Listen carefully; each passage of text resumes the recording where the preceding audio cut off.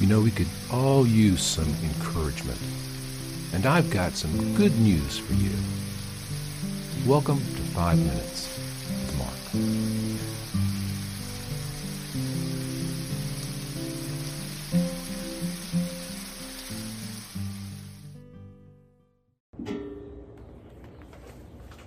Hey, greetings friends, and welcome back to 5 Minutes with Mark. We're picking up our story in the Gospel of Mark, chapter 2. We're at verse 23. Now it happened that he went through the grain fields on the Sabbath. And as they went, his disciples began to pluck the heads of grain. And the Pharisees said to him, "Look, why do you do what is not lawful on the Sabbath?" But he said to them, "Have you never read what David did when he was in need and hungry, he and those with him? How he went into the house of God in the days of Abiathar, the high priest, and ate the showbread, which is not lawful to eat except for the priest, and also gave some to those who were with him."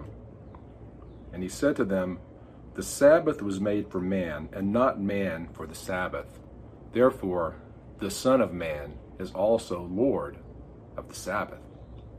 Well, here it is. This increasing tension that we're going to see between Jesus and the religious establishment. The Pharisees were the keeper of the rules. They were the ones who were protecting themselves by not only keeping the law of God, but they had built a fence around the law. So there were all these other laws. I mean, God said don't work. Well, how do you define work on the Sabbath? Well, for them, you could walk a prescribed distance, but if you walk too far, that was work. And you certainly weren't allowed to pluck grain off of a stalk.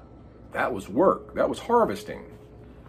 Even though it was snacking, because they were hungry and they were walking through a wheat field and they were gleaning, really, which was perfectly okay.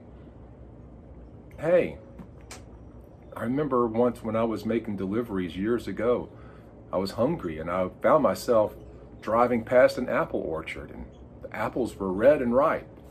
I jumped out of the truck and pulled one off the tree and I ate it driving down the road. It was great. I've never felt guilty about that.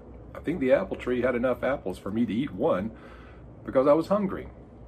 When Jesus makes the point about the Sabbath, he said, look, God didn't create the Sabbath as a punishment. He didn't give the Sabbath this idea that one day should be set aside for rest and reflection. It wasn't about God saying, look, I'm putting this rule in place, and if you break it, I will punish you. No, Jesus said the Sabbath was made for man.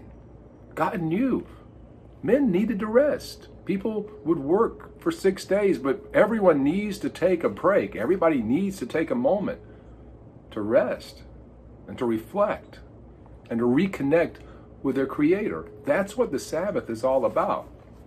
A lot of people get tied up about what day is the Sabbath. Well, historically the Sabbath was from sundown on Friday to sundown on Saturday. That was the Jewish Sabbath. For Christians, Jesus rose from the dead on Sunday, the first day of the week.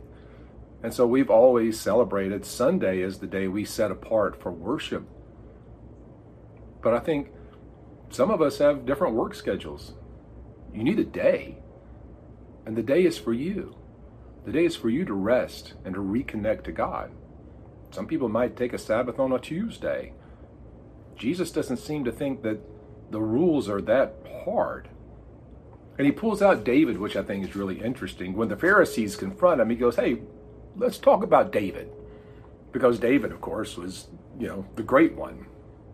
David was the great king. And David, when he was running for his life, he gets into the temple. He and his men are all hungry, and there's the showbread. That's the bread that was baked and put up on the altar of God. That would be consumed by the priest, but it was there as a wave offering. It would be waved in the air and then set up on the altar. Well, hey, when you're hungry, that is bread.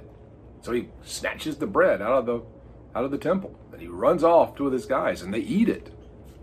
And God didn't strike them dead. In fact, seemed to be okay. Maybe the purpose of the bread was so that if people were starving, they wouldn't starve. It wasn't about dotting the I's, crossing the T's to make God happy. It was about keeping God front and center in our hearts and minds. And so Jesus concludes that the Son of Man is the Lord of the Sabbath. This is a pretty interesting statement, because what he's just told the Pharisees is that, look, you guys can keep the rules if you want, but I'm the rule maker. I and my Father are one. I am the Son of God. Son of Man, another idea, another connection to God.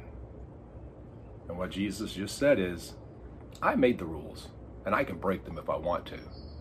And actually, the way you're keeping them is all wrong, because you've missed the spirit of it.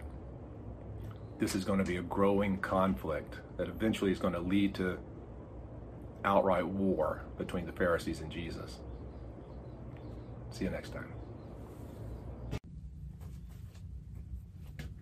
I hope you're enjoying this Bible study, this quick devotion. If you'd like more content, you'd like to know more about me and see more of the things that I'm doing, check out my website, theeclecticmonk.com. There you'll find out about my video vlog, my podcast, and a whole lot of other stuff. Hope you'll join me there.